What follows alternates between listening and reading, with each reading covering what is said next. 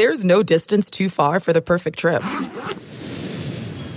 Hi, checking in for... Or the perfect table. Hey, where are you? Coming! And when you get access to Resi Priority Notify with your Amex Platinum card... Hey, this looks amazing. I'm so glad you made it. And travel benefits at fine hotels and resorts booked through Amex Travel, it's worth the trip. That's the powerful backing of American Express. Terms apply. Learn more at americanexpress.com/withAmex. Saints Happy Hour needs your support so we can keep giving you the Saints coverage you love. Become a patron to help us keep giving you the best daily Saints podcast on earth. Supporting Saints Happy Hour gives you the best Saints podcast every day without any stupid ads or promos like this one. And patrons also get access to our private Discord channel where you can talk Saints 24/7, early access to podcast episodes, our world-famous booze bundle with 4 amazing swag items. So do it. Go to saintshappyhour.com and sign up today. That's saintshappyhour.com. Welcome to the award-winning Saints Happy Hour podcast. Seriously, this podcast has won awards. American standards are dropping every day. The show features Ralph, the best host in the world, who can barely pronounce his own name, much less anyone else's. Marcus Calloway. Dave is that dude who loves taking bathroom breaks. He's mad about almost anything, so make sure to lower your volume when he speaks. Put that freaking clown meme back up that I made. Jesus Christ. Andrew has sources, watches tapes, and knows football. He rarely shows up on time and wants to commit crimes to help the Saints win. Sean Payton would have done illegal things. Don't tell me I'm wrong, because you know it's true. Oh, and there's also Kevin, who is great at doing mock drafts, but struggles to actually watch Saints games or have a functioning relationship. Butteridge wants to know how the doctor's doing. That ended. Anyway, grab a drink, sit back, and enjoy the insanity. All right, everybody, welcome to another edition of Saints Happy Hour podcast. Okay, so I got a very special guest on the podcast tonight. And listen, you know, we don't do too many interviews with like other bloggers, and like we don't do like a giant NFC South preview because I don't care about the Panthers. I don't care about Tampa. Like Tampa they had Tom Brady for 5 minutes. We had a little rivalry with them. Now they're irrelevant. They'll go back to being terrible. The one true rival for the Saints is the Falcons. So I had to get our friend Dave Choate from the Falcoholic on. And Dave, I feel like this. Like Carolina, they want to be a rival. They're not. Tampa, they want to be a rival. We're not. Like it's Atlanta. It's the Saints. We hate each other. And I feel like this year has the potential for both of us to be on top of this division.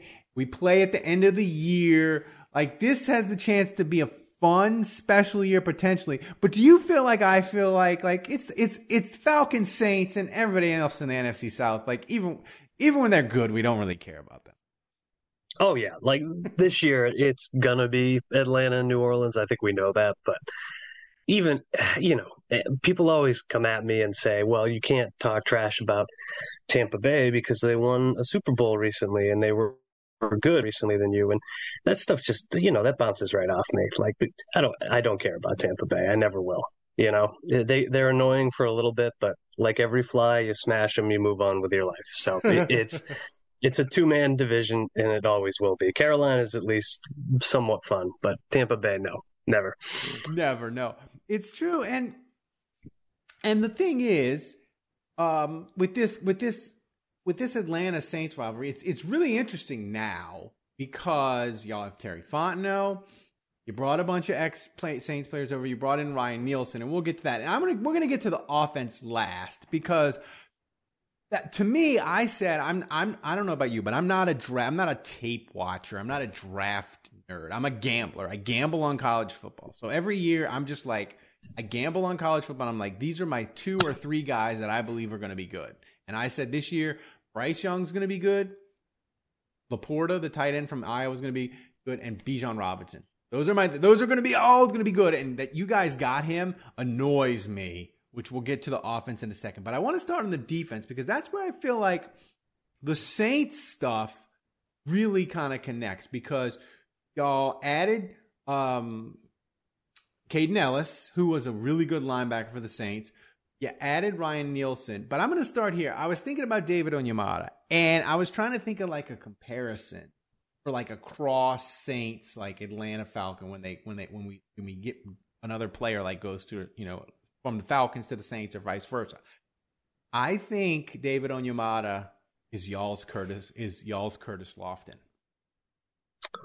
Where like Saints fans got him and we were like, we need a linebacker. He's can be above average, kind of, sort of. And y'all were like, bro, enjoy that. He's bang average. Good luck with that. And he was bang average for the Saints for a few years. And like, he didn't elevate the defense because the defense was terrible. I feel like that's Onyemata. Like, y'all bought a bang average defensive tackle. He hasn't been good. He hasn't been really good since he got off the juice. But like, if he's bang average, like, will that be good enough for y'all? Or do y'all, like, what are y'all expecting out of David Onyemata? And do you like my comparison? No, I'm going to tell you right now, I don't like your comparison because, first of all, I hated losing Curtis Lofton to you guys because I like Lofton.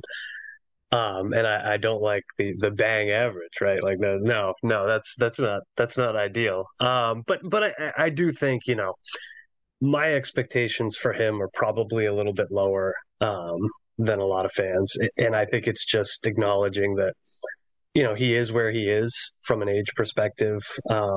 He's here to help Nielsen install things and get comfortable, I think, more than anything else. But you also have to remember that, like, yes, bang average for the dollars isn't what we want, but last year, like, you were throwing, the guys that they were throwing at this problem, they played way better than they should have, but you're talking street free agents and undrafted guys. So, like, if he is an average starter for a couple of years for them, like, maybe that's not worth the money they gave him, but yeah, it's probably good enough for us. Like, I can't come to you and be like, no, we only accept elite, defensive line play here. I'm an Atlanta Falcons fan. That's not going to happen. And the thing is, man, like, when you're a bad team, like, you have to pay the bad team tax. Like, no bad team gets to escape the bad team tax. Like, even the Saints, when they had like Drew Brees and their defense was bad, they had to pay Browner. Like, you got to pay the bad team tax. And like, y'all were like, instead of being like, no, we're too good for it. Like, y'all were like, no, we got to pay the bad team tax. Come on down here. My thing with you guys' defense is teams building a defense with a bunch of free agents. It doesn't seem to work like the first year. I really believe kind of like y'all are one more good draft away from being a good defense. Y'all remind me of the 2016 Saints where like we went from atrocious to like glimpses of competence and not awful, but like 2016 we were still bad. And what's y'all's opinion of Ryan Nielsen? Because here's the thing with the Saints. They got rid of Richards and they got rid of Ryan Nielsen. Like, if Ryan Nielsen hadn't gotten the Falcons job, like, the Saints were probably going to push him out the door. He was a great defensive line coach. Probably, I argued when he was here, I said he was the best defensive line coach, college or professional. Like, he developed a ton of guys at NC State. He developed a ton of guys for the Saints. Onyemata, Trey Hendrickson, and the list goes on for the Saints. But for the Saints, like, when they gave him more responsibilities, like, our sources on our podcast said, like, his run defense wasn't great. Dennis Allen had to kind of take control back from him. So, like, he was going to get pushed out the door, which was surprising to a lot of us because we were like, man, he was so good at defensive line. What's the impression so far of Ryan Nielsen? And like, what's he gonna run? I know people think they're like, oh, he's gonna run the Dennis Allen defense. I'm like, I don't know. Like, what do you think the Falcons are gonna try to run? And what's gonna sort of be his philosophy, I think, on defense? Yeah, I think, what we've seen so far, and again, it's preseason, he's got, one season with you guys was a co-defensive coordinator. Him and Richard, co-defensive coordinator. Yeah. So like, I don't have a great read on what he's trying to do. What I do know is that he intends to be aggressive. And like, we saw it in preseason. And I think as Falcons fans, and like, some of it was Dean Pease the last 2 years. Some of it was just talent, and like probably more talent than Dean Pease, but you couldn't really run anything aggressive. You could not gamble, try to be, He tried. Yeah. Oh, yeah. But like we had that great run where they didn't allow a 40-plus yard play for like a long time. And there was just like, it was, please don't let the big play kill us. That was the whole defense. It was like red zone. Yeah. They tightened up in between the 20s. They were just letting them carve them up, 5 yards, 10 yards at a time. And so to me, the fact that Nielsen's got some talent, hopefully, to work with, that's kind of the buzzword. And like aggressive, everybody says they have an aggressive defense, but like it's a noticeable difference from what the Falcons had a year ago, both in terms of the talent they have to execute it and what Nielsen's doing. I don't think his defense is structurally going to look that much different than Dean Pease's did. A lot of nickel, like most teams, a lot of 3-4 fronts. But I think the key here is that they are going to try to get more takeaways. They're going to try to actually get, above 31st or 32nd in sacks. They're going to go for it. And I think, can he do that with this talent? I don't know. I mean, they added, I'm drawing the blank on the guy who's 100 years old from Baltimore. Calais Campbell. Campbell, he's another, even if he's average, that improves your defensive line. And it's annoying that Fontenot has drafted so well on the defensive line in different places. I like Jesse Bates. I love him. And it annoys me that y'all got him. And I just want to, I know neither me or you care about the Bengals, but I'm going to tell you, if there's a Bengal fan that just straggled along here, they're replacing both of their safeties. I can vouch for it. The Saints had to replace 2,000 plays at safety last year. It was a problem for half the year. And I just feel like Bates will, a safety, get you lined up, be secure back there. I really like him, but I will say, y'all worked out system corner today, aka Malcolm Butler, who the Saints lusted after in 2017 hard. He hadn't played in 2 years. What's going on at the opposite corner from AJ Terrell? Yeah, that's a great question. So that actually, the Butler workout was the first time that I'm like, do they have a problem at corner? Because we came into the summer and, competition at that position looked really good. They got a dozen guys going for it. They had some young talent. I really like AJ Terrell, obviously. I like their nickel corner, D. Alford. Fontenot special as an aside there, right? That guy loves going to the CFL. It's clearly a character trait with him. I know it was Eric Harris with you guys. I'm forgetting the name of the corner, Delvin Bro. Is that it? Yeah, Delvin Bro. Yep. Who was really good for the well. It's hard because the Saints defense, they were so bad in that stretch. Anybody who was average, we were he was really good. Great, yeah. Delvin Bro was an average NFL corner. And then the medical staff for the Saints misdiagnosed his leg, and he was kind of never the same. But he was an average guy. But the thing is, if you get an average guy if you get a roster guy from the CFL, that's a win, right?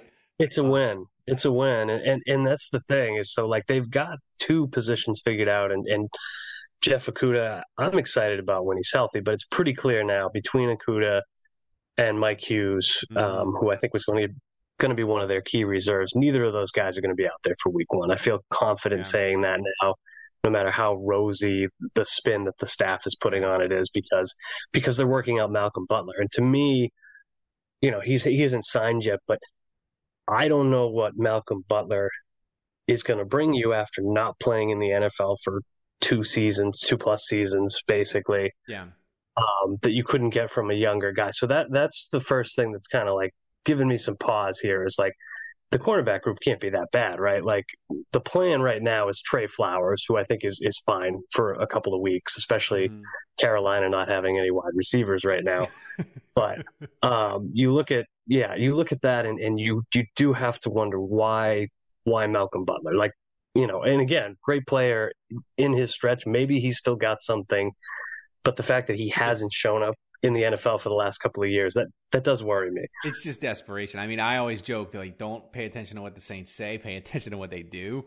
And we saw it when they had defense or when they had guard issues. They brought Jari Evans back in 2015. I think they signed him on a Wednesday, and he started on a Sunday, and like he counted for the salary that he was making and the dead money because they had cut him earlier in the off season, and they just couldn't fix guard, and they're like, we're bringing it back, and so that's the issue. But for you guys, it's annoying that I feel like Terry Fontenot has drafted really well, and like I was secretly kind of hoping that he was like Ryan Pace quality GM, but he's clearly not. Like, you guys have drafted, I think, pretty well.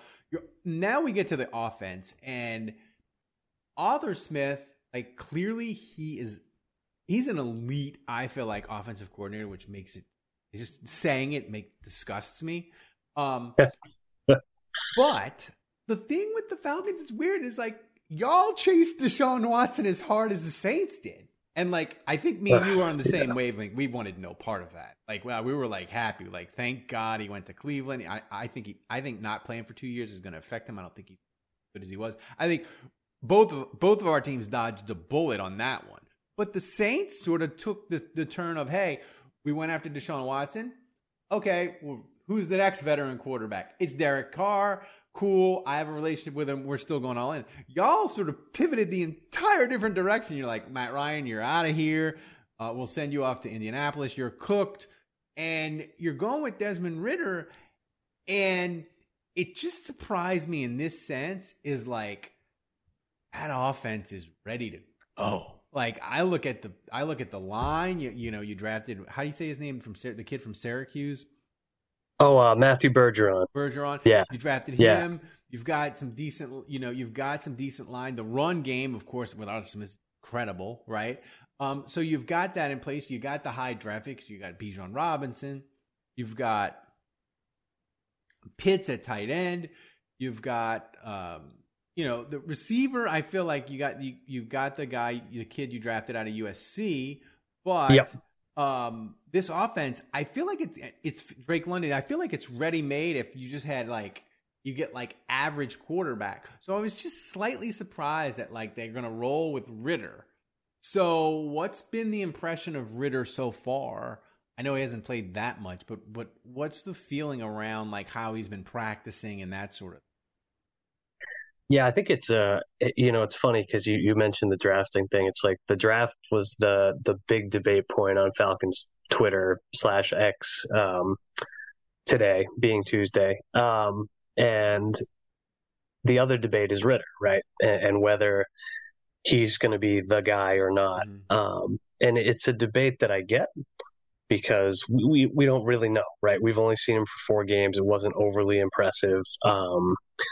He is a 3rd round pick. The accuracy seems to come and go a little bit. But I think the Watson thing really threw people off too, because, my impression of this, based on things I've heard, just my own thought process here, is that, it was a heavily owner-driven pursuit of Watson. And I think with the Falcons, the plan was they were going to draft Desmond Ridder. People act like they decided to draft Ridder so they had a young quarterback.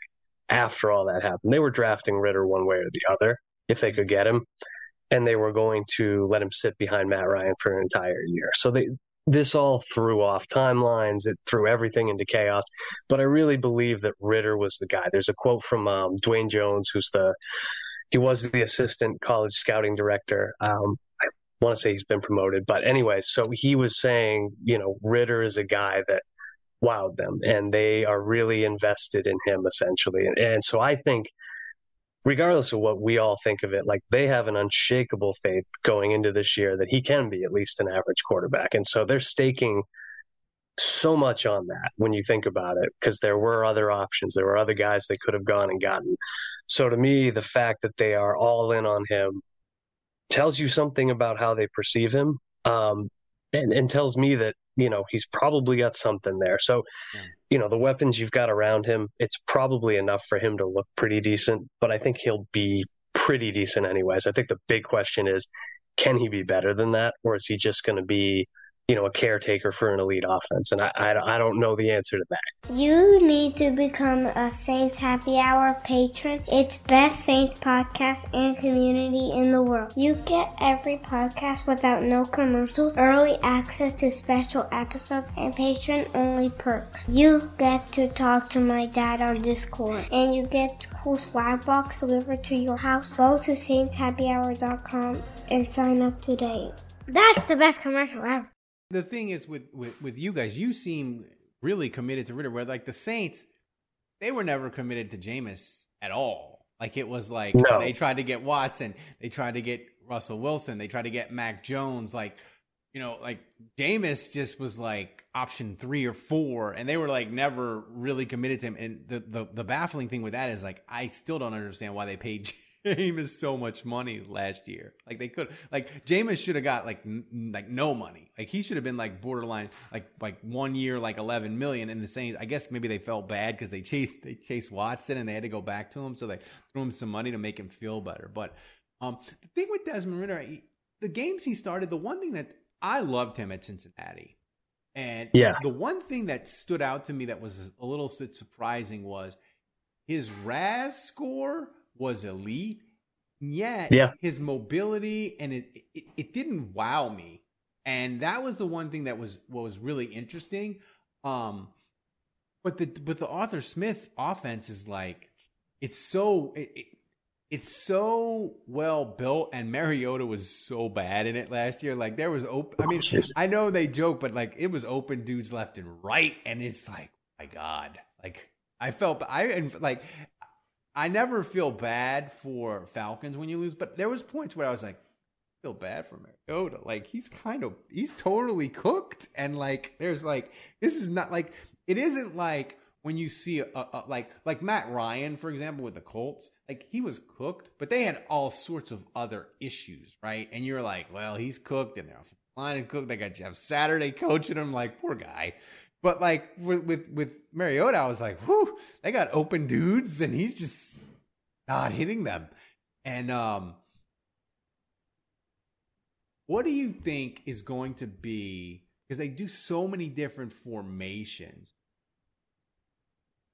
are they still going to split carries with Bijan Robinson, Tyler Algier, or is Bijan going to be like the focal point, whether it's running or passing? Like how are they going to decide who's going to be the main offensive go-to guy besides the quarterback, if that makes sense? Yeah, and I think it's going to be a hot hand approach. I think, there's some skepticism about this, and I get it, because I think Arthur Smith, he's shown himself to be a really good offensive coach. He is elite at designing an effective ground game. Like I have no qualms about that whatsoever. We saw that there is a limit with your quarterback play and your receiving options to what he can do. And so there's some nervousness there. But this team has talked more generally about positionless football, right? And like having guys line up wherever they can and create chaos. And I think honestly that, people are going to look at Bijan and they're going to be like, volume, right? 300 touches. This guy is going to go nuts. Like the sky's the limit. He's an elite player. I don't think the Falcons look at it that way. I think he's not going to split touches with Tyler Algier, but I think it's going to be closer than people think it is. And the reason for that is because I think you want to use a player like Bijan in a way that you maximize the effectiveness of every touch. You don't want him tired. You don't want to bang him into the teeth of the defense 10 times. That's pointless. That's not who that guy is. He can do it, but that's not what you really should be using him for. Tyler Algier, on the other hand, he excels at that. You put him, in somebody's face and you have him run right into him. He's strong, he's deceptively fast. He's good at that. So to me, it's not going to be that Bijan is like the focal point of the offense in that he's going to get a massive number of touches. He's going to be the focal point in the offense in we are going to design these plays specifically to do something crazy with him, try to get that huge yardage.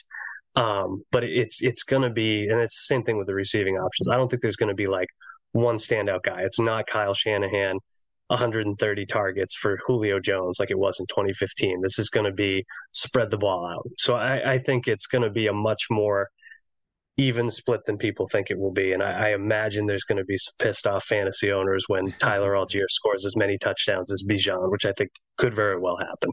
Side note, you mentioned Kyle Shanahan. I forgot that y'all hate him. How enjoyable was it that they just totally set 3 first-round picks on fire for Trey Lance? How much did you enjoy that? It's so funny because I don't get him. He's obviously, he's an offensive genius. I think he's one of the great coaches in the NFL. And, I don't hate the guy per se, but at the same time, like as somebody who liked Trey Lance a lot, might have drafted him on some fantasy teams of my own, dynasty leagues. It's insanely frustrating to watch that, right? Like, because it feels like all Kyle Shanahan really wants at any given time is a schlubby guy who doesn't excel at anything, but can run his offense exactly the way he wants. He wants Kirk Cousins. He wants Kirk Cousins. He wants Matt Schaub. And I would never call Matt Schaub schlubby, so let me take that back right now. But, he just wants he doesn't need an elite trait guy. And it feels like he tried to switch things up with Lance and then just quickly got bored with it. And that's why that trade was so insane. So on that hand, seeing it flame out is great because it just proves the theory, right? That this is who Shanahan is. This is who he wants at quarterback. He wants Mr. Irrelevant under center. Hopefully it flames out with Bryce Young in Carolina, because Carolina being terrible, Tampa being terrible would be delightful. And when we talk about the Saints, when we talk about the Saints season, people ask me, what has to go? What do you worry about? Saints fans will tell you, well, we worry about depth in certain stuff. We worry about the offensive line because kind of only 5 deep, and the solution is just prayers and novenas and light candles and hope for good health. What do you look at for Atlanta before we talk about what needs to go right?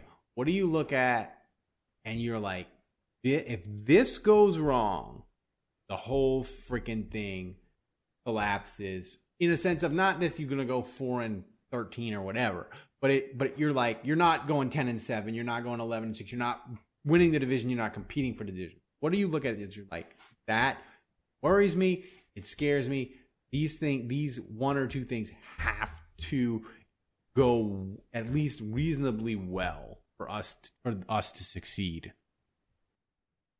Yeah, that's a great question. I think one thing is health. And what a crapshoot, right? You can't control that. But unless they make some significant moves in the next couple of days, that offensive line depth, that wide receiver depth, linebacker, really, it's thin. Maybe 1 or 2 of these guys are able to step up. I feel like offensive line is like that everywhere. It's like that everywhere. But two injuries away from calamity. Every team is my theory. Oh, absolutely. But for the Falcons, I'll say this. So right now, they got 4 guys, and they probably won't keep that, but they got 4 reserves.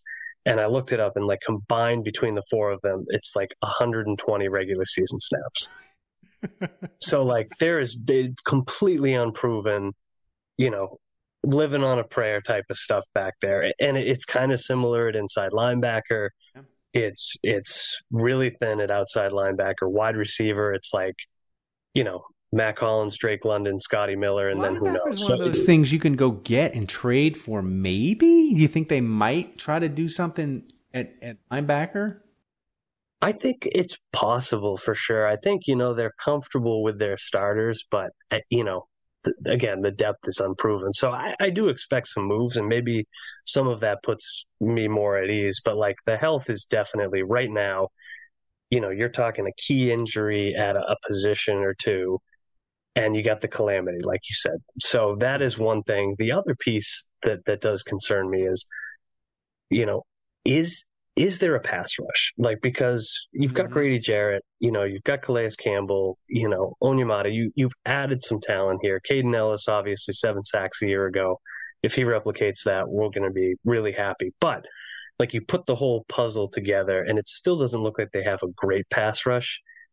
And, secondary's better. You got Jesse Bates there, but I can still see this defense kind of hinging on whether they have a decent pass rush or not. And that is the one area on defense where I can see them falling short again. So to me, it's familiar things, right? Are you an injury away from catastrophe as they have been in recent years, and is the pass rush good enough? Like it's familiar. It's a familiar problem despite everything. Yeah, well, Caden Ellis is interesting to me because he had the 7 sacks, but like 4 of them, he had 2 of them against the Rams, who they were starting like hobos on the offensive line. And two of them were against Pittsburgh.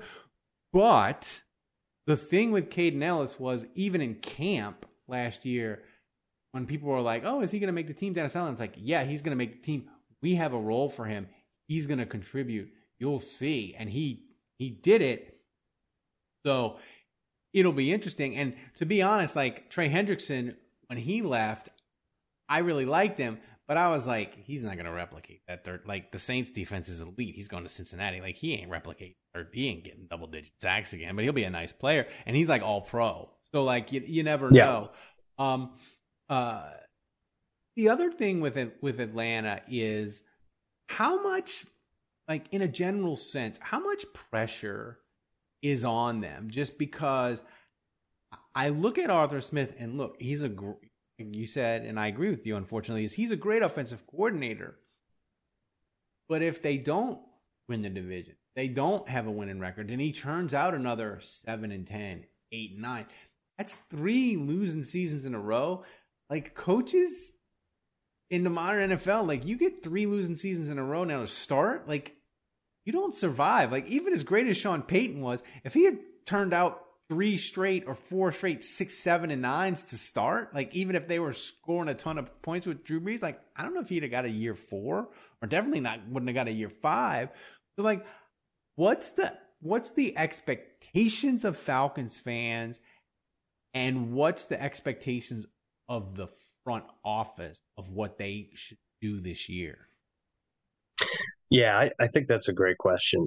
So from the Falcons fan perspective, like we're expecting a winning season.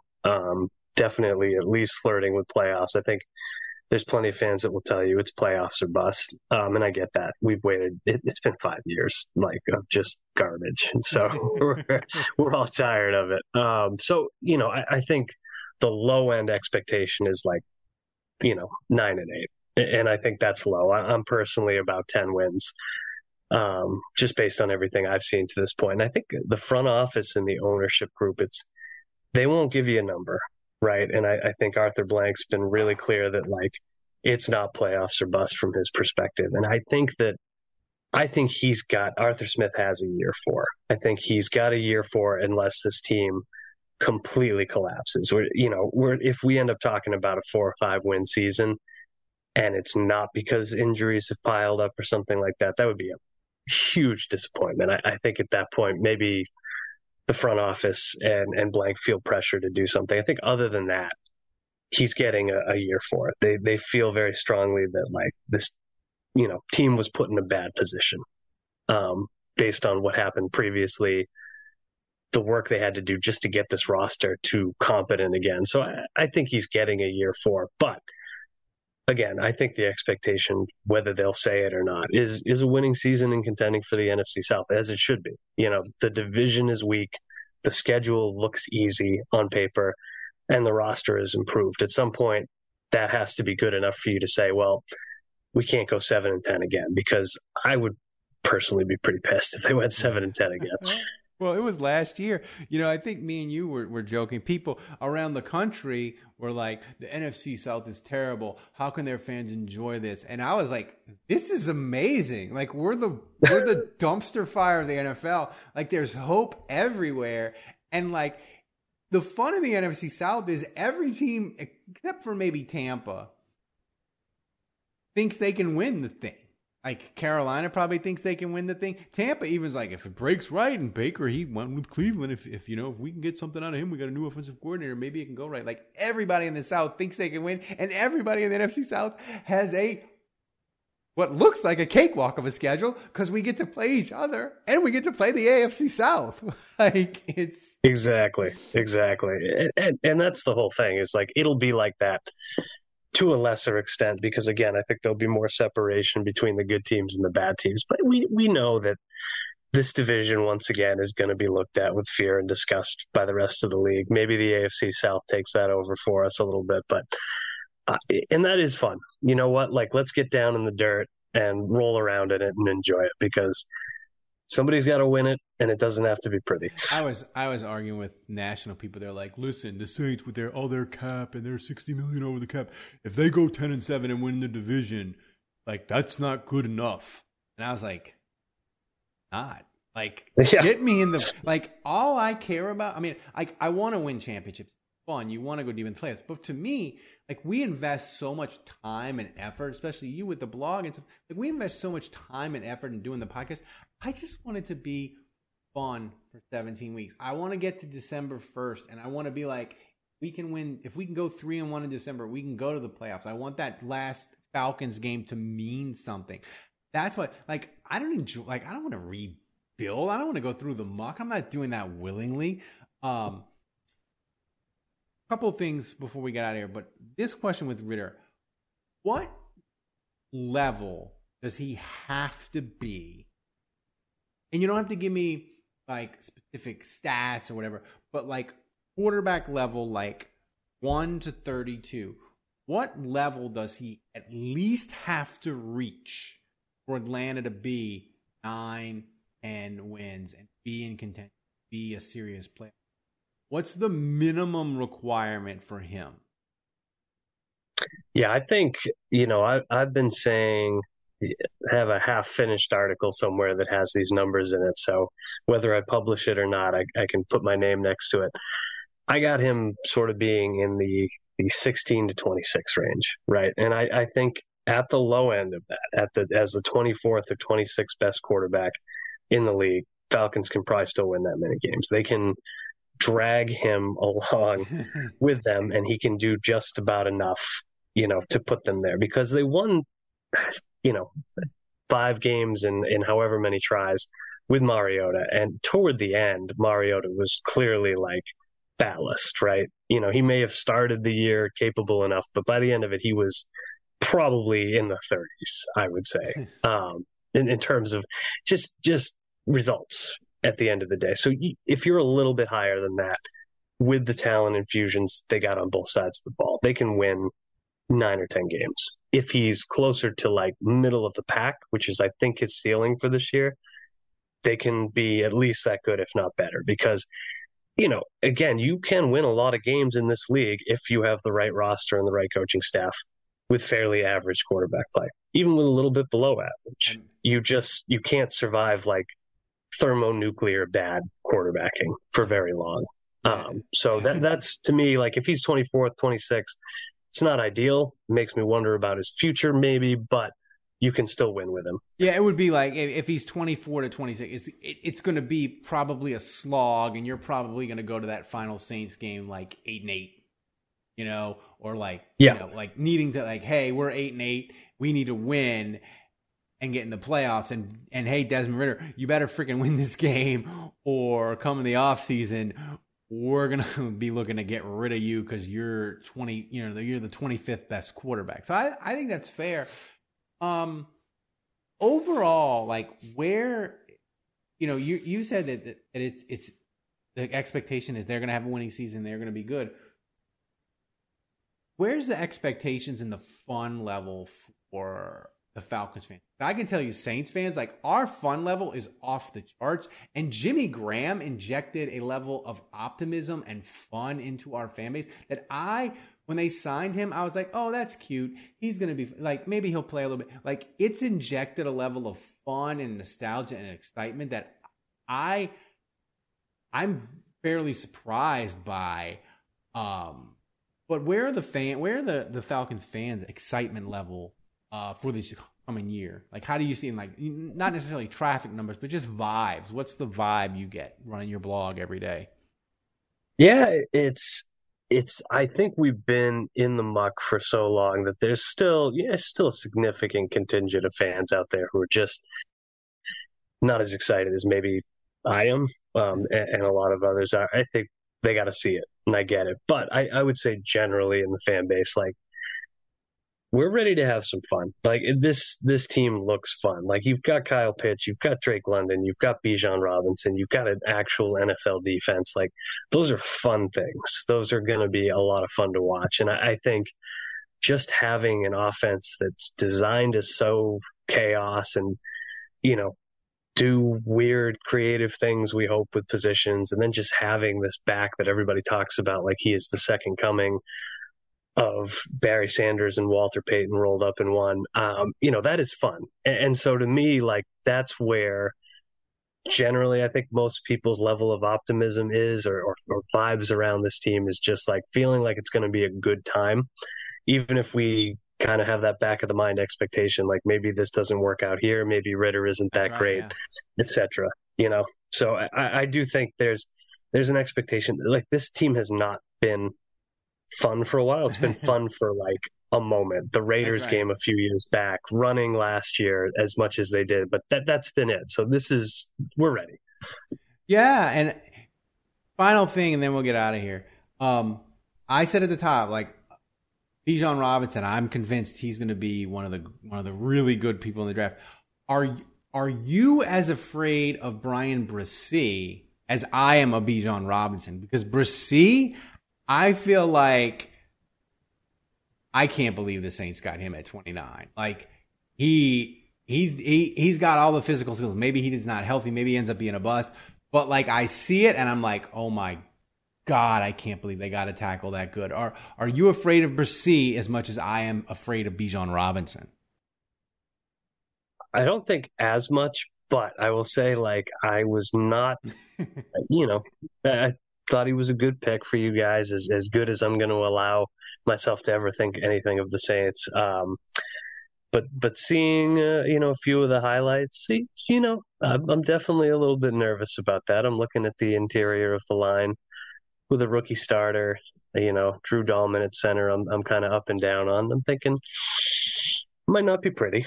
There might be some problems there. So, you know, if I'm nervous about anything besides, you know, Chris Olave and you know, just the way that the Saints always seem to find some dumb way to punish the Falcons via Taysom Hill or whatnot. Yeah, I would say that I'm a little bit nervous about that.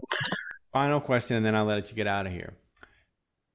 If I said to you, Dave, you can have 9-7 going into the last week, but you got to beat the playoffs.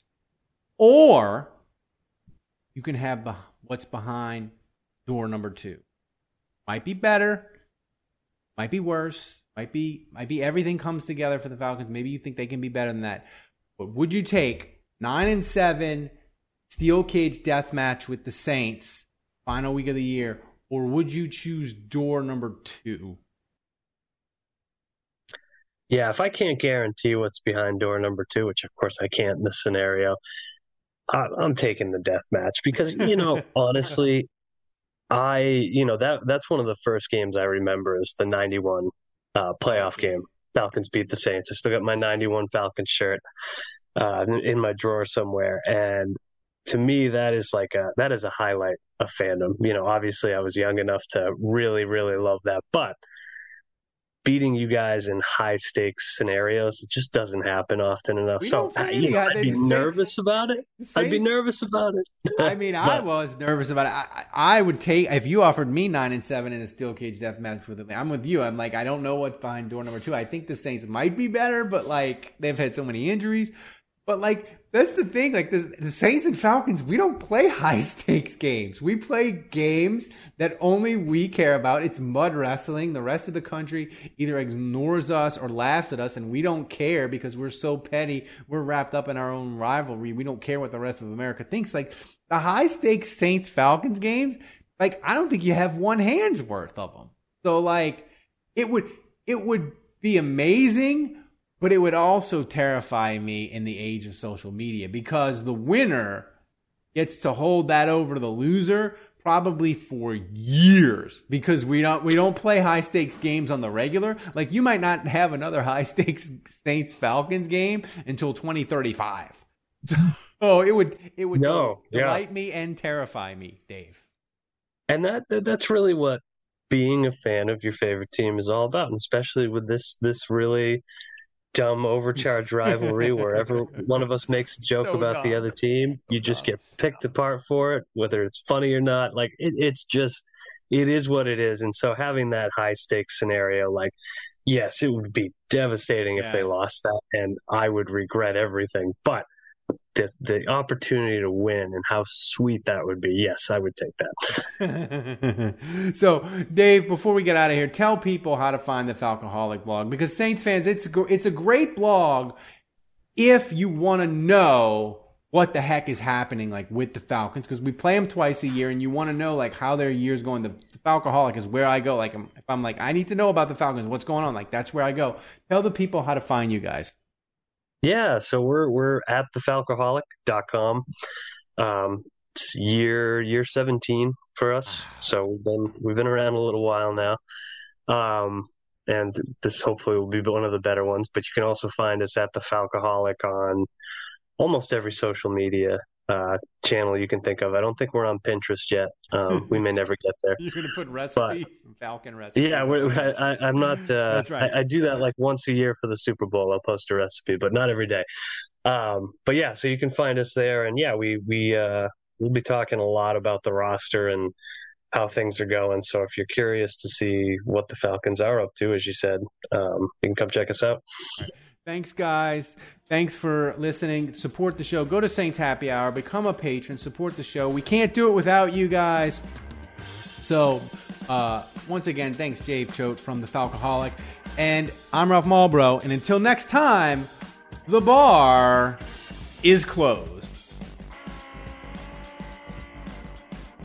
This is it. We've got an Amex Platinum Pro on our hands, ladies and gentlemen. We haven't seen anyone relax like this before in the Centurion Lounge. Is he connecting to complimentary Wi-Fi? Oh, my. Look at that. He is.